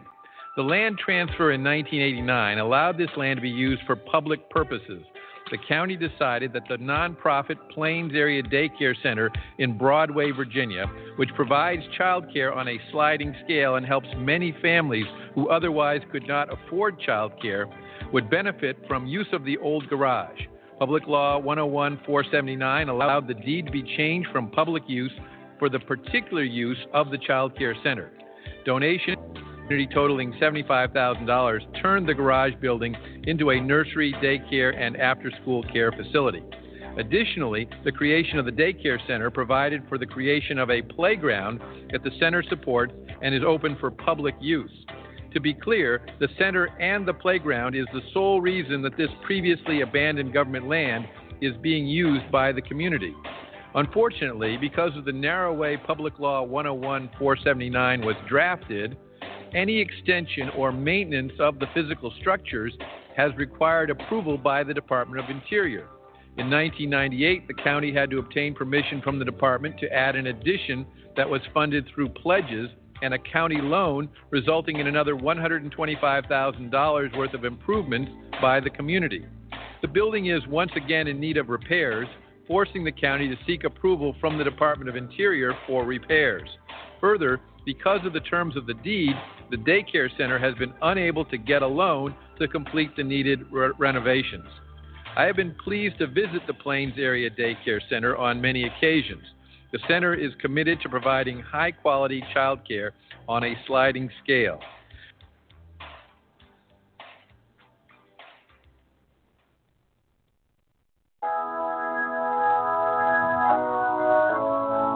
Well, there you have it, Dennis Cliff, breaking down him doing some things within his district that helped the community, that spoke to the importance of that daycare center there, and the fact that it was an opportunity for opportunity, if you will, Dennis. Your thoughts on how the congressman kind of just put that together, spoke to it, and made it to be something that's very important in that community. And again, we come up with compassion. Absolutely. I tell you, he has a heart. Yes. And he was very concerned. We got land that's not being used, and let's use this land for child care and to make it less expensive for parents to provide child care for their families. That's just to me, that's awesome. Well, you got to be connected. You got to be connected to be able to do that. You have to have connection with the people. Thus, Cliff, why he's been in Congress for over 20 years. Exactly. The people who continue to vote him in realize that, Congressman Goodlatte is not just about being a member of Congress, just about having a seat, holding that position. He is about the people of the United States of America, and especially his constituents there. Actions like that, saying I'm gonna take this area and I'm gonna make a daycare because the people need it. Right. Not because there's some political, reason, some political agenda, some type of parlay he's doing with another member of Congress. No, my people need this. This is a service they need to have a daycare. I'm going to ensure it gets implemented, and that is why they continue to vote him in, and that's why we're spotlighting him on Capitol Hill for actions exactly like that. And Lisa, as a mother. We live in times where stretching the buck in today's society is just a common thing. As a mother, Lisa, to know someone is taking the steps to actually do something, it's got to make you feel good, not only for you as a mother, but for all the mothers across the country. We got somebody there that, look, hey, we're about tomorrow. We're about the children. We're about, caring about what's going on in this country. Lisa, your thoughts on the actions and the steps here by Congressman Goodlatte? Well, I think I have a great appreciation for what he's doing, especially with the tone of the country right now, with having young children, especially black children, and all the things that are facing them and the concerns that we have for their well-being at this point. For anybody to be doing something that's going to benefit our children in the future it's a great thing to see. Oh, absolutely. And, folks, if you're feeling a little patriotic tonight, it's time to break out the flag. If they're still out from the 4th of July, you have a reason to feel patriotic tonight here on AJC Radio as we highlight someone in Congress. I'll tell you what, boy, the list is growing to those members that are making a difference in our nation's capital. And we see some flags waved in the studio tonight. Appreciate that. And I'll tell you what, folks, you want to get in on the conversation, 347-838-8976. That's 347-838-8976. And now we go to something really, really important, which Congressman Goodlatte was actually a part of this, the USA Freedom Act. This is huge, and it's already been signed into law. But I want to share with you folks some of the benefits of that bill being signed into law. Went into law on June 2nd, 2015. President Obama signed the law. It passed the House and the Senate, which tell you there are things that can get done in Washington. And let me show you as we go down and show the benefits of that bill being passed. For one, it protects civil liberties, ends bulk collection, prohibits bulk collection of all records under Section 215 of the Patriot Act, the FISA Pen Register Authority and National Security Letter statutes. It prevents government overreach. The bulk collection prohibition is strengthened by prohibiting large-scale indiscriminate collection, such as all records from an entire state, city, or zip code. Allows challenges of national security letter gag orders. The NSL non-disclosure orders must be based upon a danger to national security or interference with an investigation. Codifies procedures for individual companies to challenge non-disclosure orders, and requires periodic review of non-disclosure orders to determine necessity. That's just, Cliff, one part of the USA Freedom Act, which Congressman Goodlatte was a part of. Also goes into improving transparency and better information sharing with the American people. Now, let's just stop on that heading. Dennis, how important is that transparency and information sharing be a critical and vital part of information that is shared with the American people? How important is that? It's very important. The American people want to know what their information is being used for. I mean, anytime you go after a company and you say, hey, I want to see all your records, we want to know why. I mean, why do you need to see it? And I mean, there has to be some protection. There has to be something put in place to protect, the information holders or the information owners per se. And I think this is a good thing. Just awesome, and actually speaks to the protection of national security and gives the government the tools it needs to create a new called Detailed Records Program that is closely overseen by the FISA court. Contains an additional tool to combat ISIS. The bill closes a loophole in current law that requires the government to stop tracking foreign terrorists when they enter the United States. This provision gives the government 72 hours to track foreign terrorists when they initially enter the United States. I'll tell you what, we need that right now more than ever.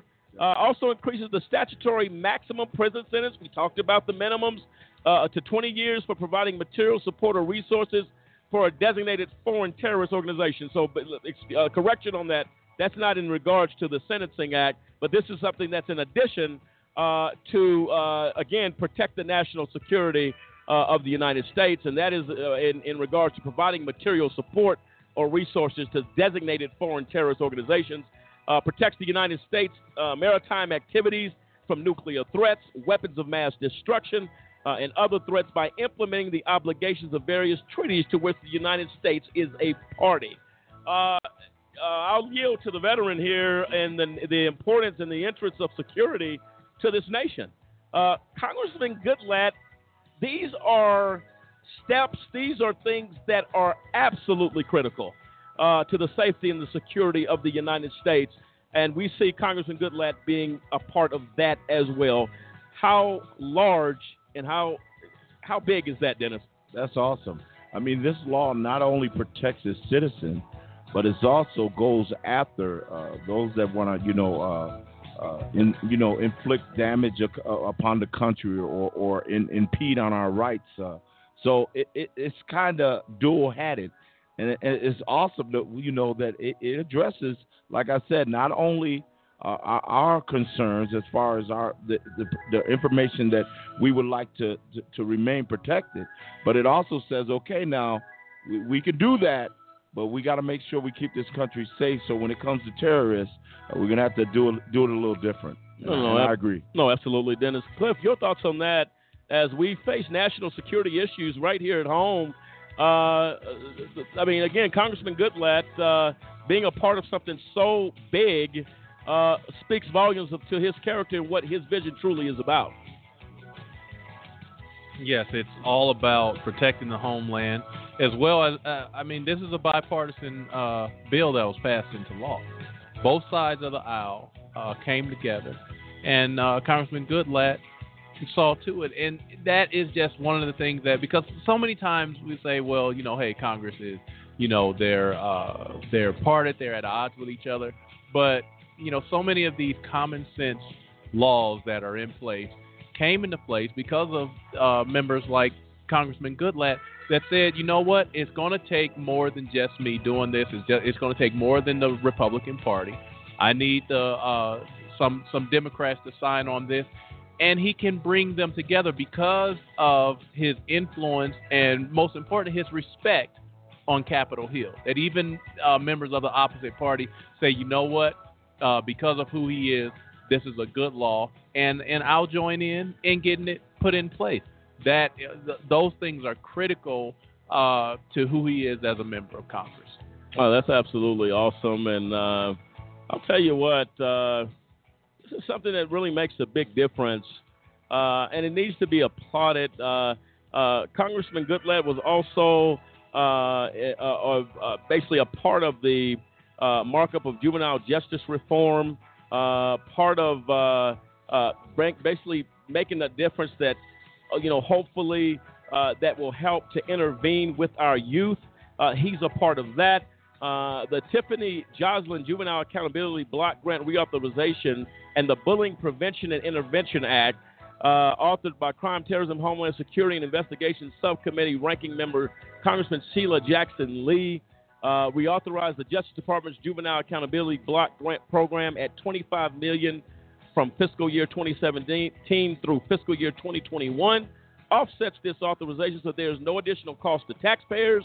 The bill strengthens the JABG program to further reduce youth crime and contains a robust accountability and oversight mechanism to ensure taxpayer dollars are used efficiently and appropriately.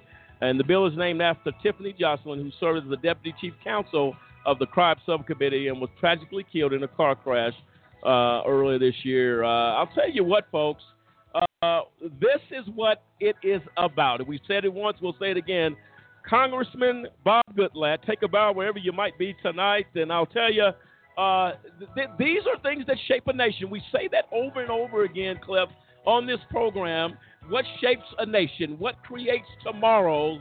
Congressman Goodlatte seems to be the chief architect, if you will, on Capitol Hill that is putting the pieces in place to build a better tomorrow. Absolutely, and it speaks to the term, for the people, by the people. These are laws put in place by a member of Congress, voted in by the people, but the common sense bills that he is getting passed, these are laws that are for the people of the United States. Absolutely. And therefore they're by the people that voted him in. And that is what the chain of events is supposed to be. That is the circle of life of law as such. That you vote in a member of Congress, they do what it takes to get the laws put in place that you as an American citizen want in place, not just because there's some political height for him to do it, but because it is what the people want, and is because it's what helps the people of the U.S. That's who Congressman Goodlatte is. Oh, absolutely. And Lisa, it sounds like to me, do we need a spotlight on Capitol Hill 1, 2, 3, 4? Because what we're running into here is so much information about what these members are doing, it just cannot be contained in one show. Lisa, help me out here. What are your thoughts on that? Sure, it'd be great to do this one again. Well, I'll tell you what, we're going to actually have an opportunity, hopefully, to shine the light further on Congressman Goodlatte. We want to thank his staff and the people up there on Capitol Hill that basically help him be who he is and making a difference in our nation. Folks, on the other side of the break, we're coming back with the IRP 6, what you didn't know. I'll tell you what, we deal with the abuse of power at Florence, Colorado prison camp, where the IRP 6 are there. We'll be right back, folks. This is Spotlight on Capitol Hill Thursday. We're coming back with the IRP 6. Grab a cup of coffee, some lemonade. We are in the middle of summer, and it doesn't get any better than this, folks. We're coming right back here on Spotlight Thursday. We'll be right back.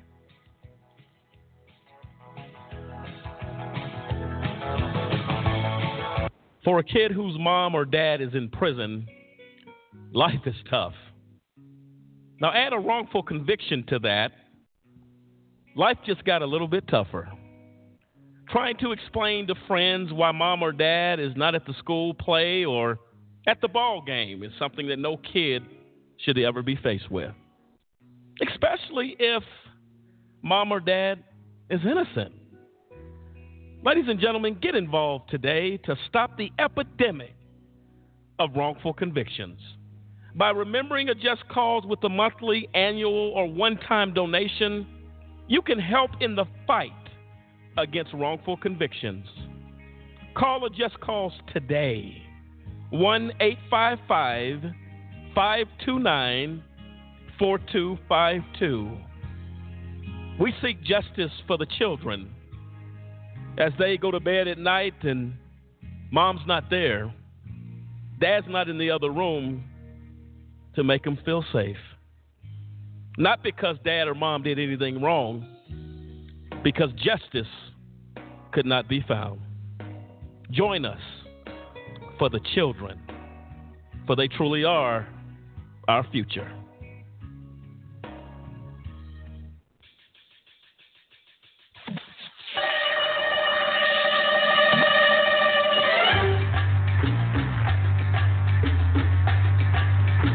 Welcome back, ladies and gentlemen of America. And when you hear that, we understand here in the United States of America, there's no mission that's impossible.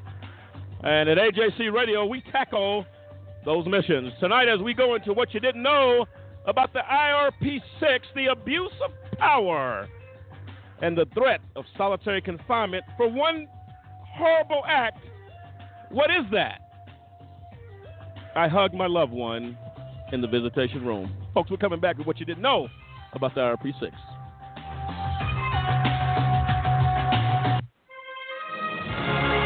A Just Cause has found something very interesting. A playwright by Judge H. Lee Saragin about the IRP-6. It starts right now.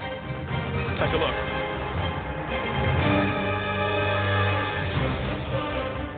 My name is David Banks, and I'm serving an 11-year sentence at the Federal Correctional Complex Prison Camp in Florence, Colorado.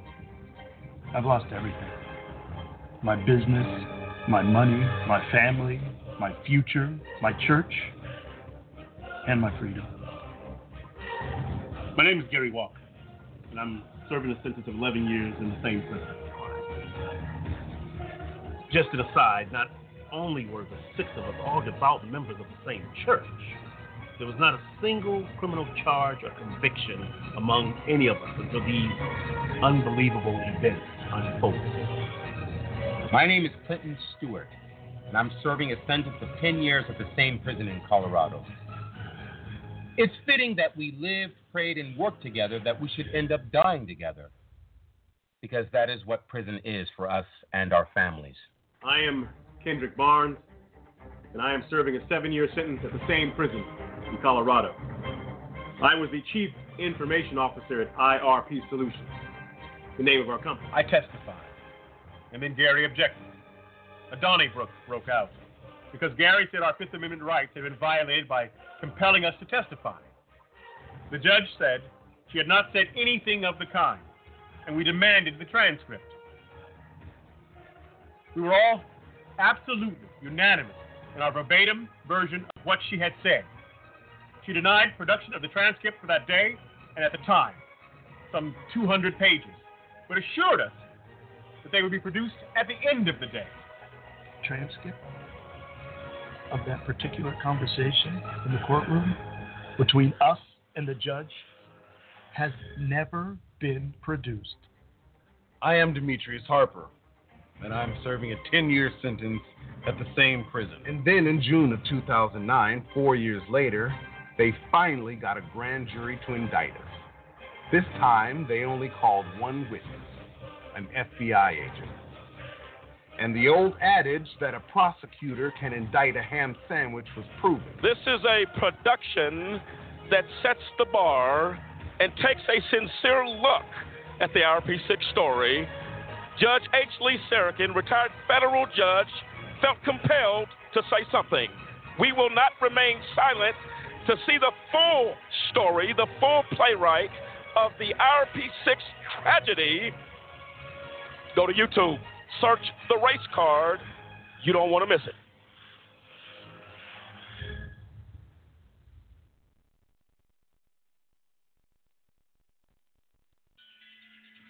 people think that business is a game. And what we have learned is that business actually is war. When they wanted people to sign non-disclosure agreements and all that kind of stuff, sometimes they didn't want to do it. It's strange to me. I think it's still strange. It absolutely makes no sense. Is this really real? Is this happening? And then all of a sudden your whole life is ripped apart.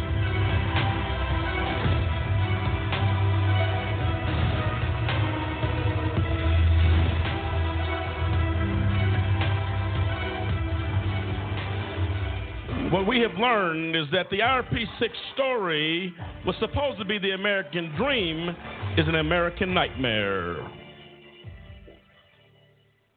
They were floored that they were even being raided. It became very clear that the court-appointed attorneys were not working for the guys.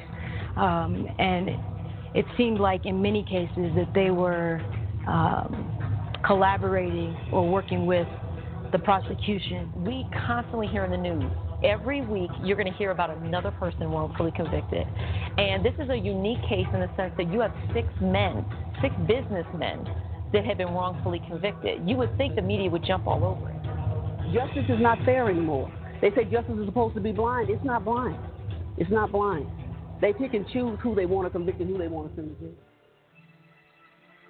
Is this happening in America? The American dream of the IRP-6 has turned into a nightmare. Crying children left behind as a result of a corrupt system and corruption. We will seek and search for justice. We will ask the tough questions. We will demand answers as justice lays idle in the streets of America. We look for the answer. Ladies and gentlemen, go out to change.org, sign the petition now. America's future depends on it.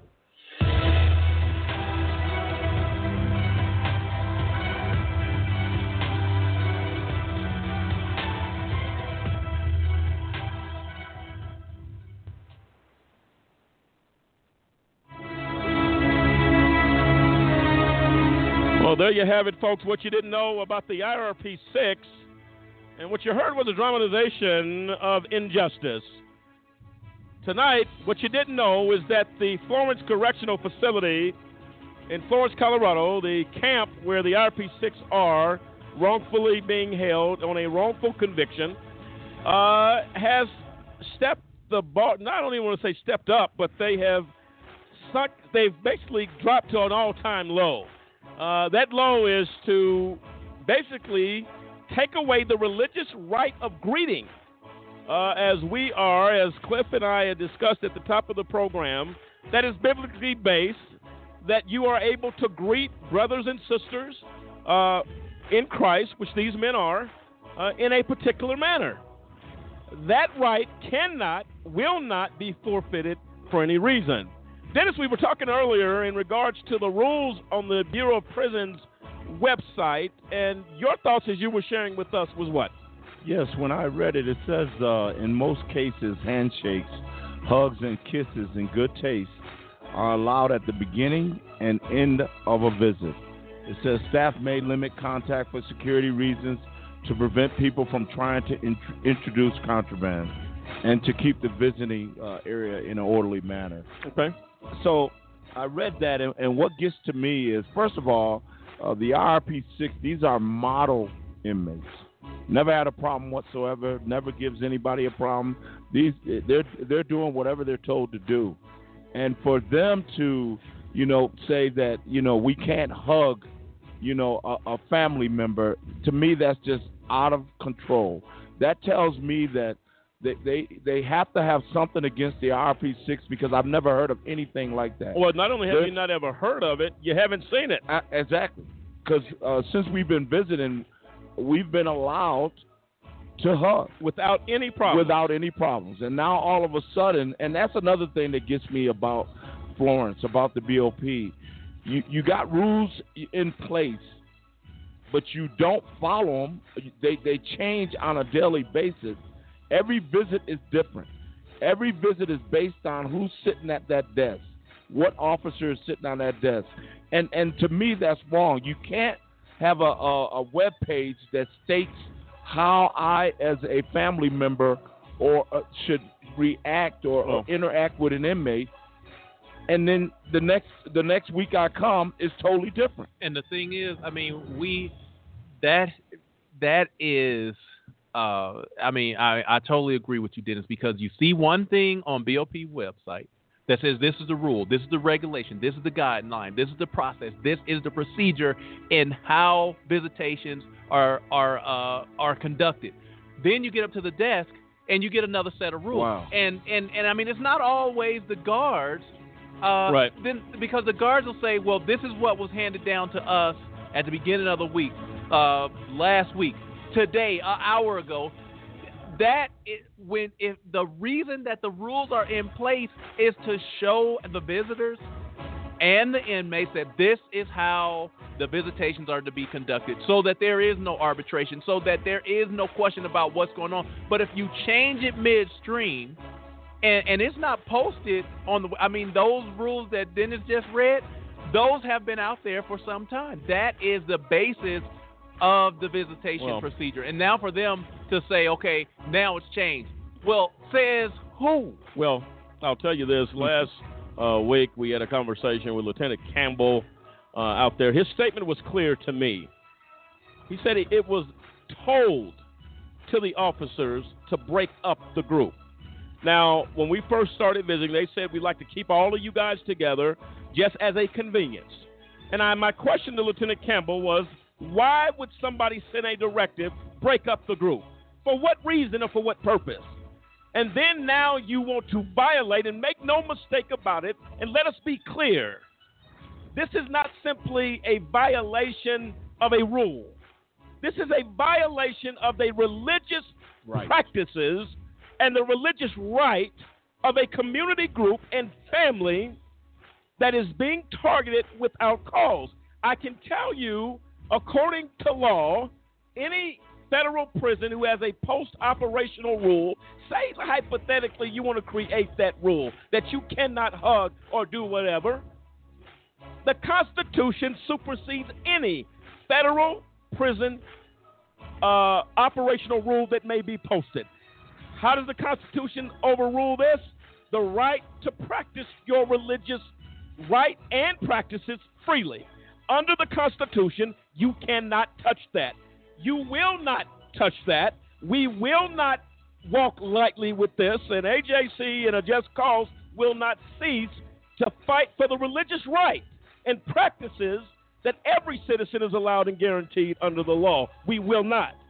Stay tuned, ladies and gentlemen of America, to this continued discussion as we fight for justice and the religious right to hug and to greet our brothers in the way that we've been told to do as a religion and a religious practice.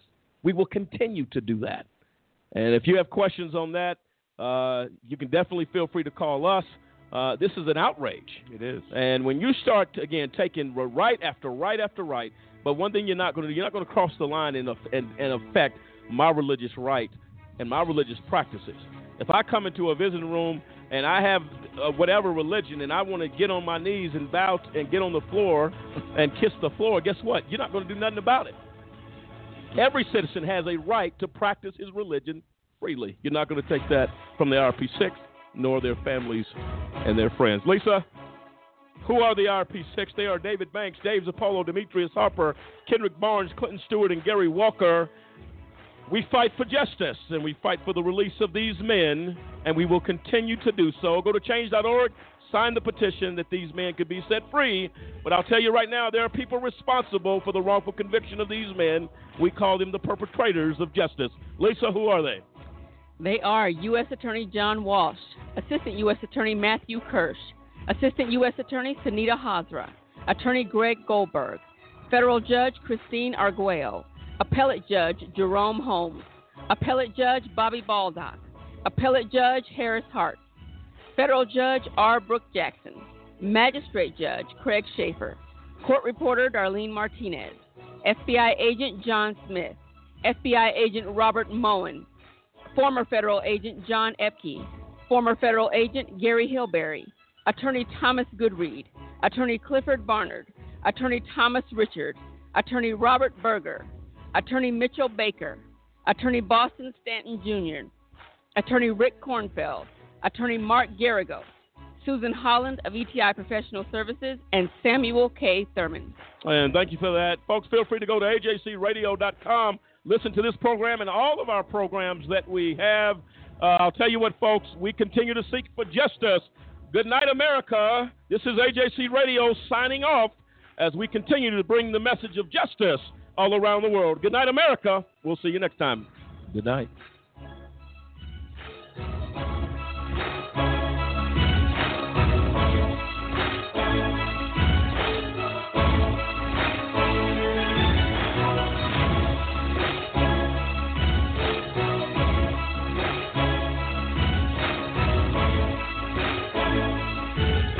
Do you solemnly swear that you will support and defend the Constitution of the United States against all enemies, foreign and domestic, that you will bear true faith and allegiance to the same, that you would take this obligation freely, without any mental reservation or purpose of evasion, and that you will well and faithfully discharge the duties of the office on which you are about to enter, so help you God? Congratulations. You're now members of the 114th Congress. Mr. Speaker, I rise today to recognize an epidemic that is plaguing our service members and our veterans, and that epidemic is suicide. Each day, it's estimated on average 22 veterans commit suicide in the United States. That is more than double the rate for the civilian population, and it is an extremely tragic statistic.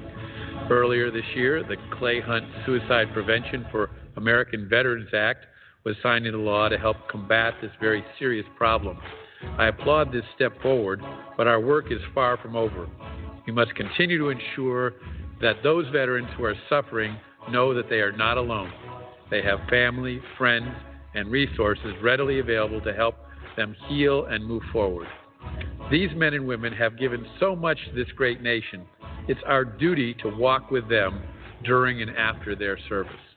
I remain committed to providing the highest quality medical care and resources for these brave men and women who were wounded in the course of defending our freedom.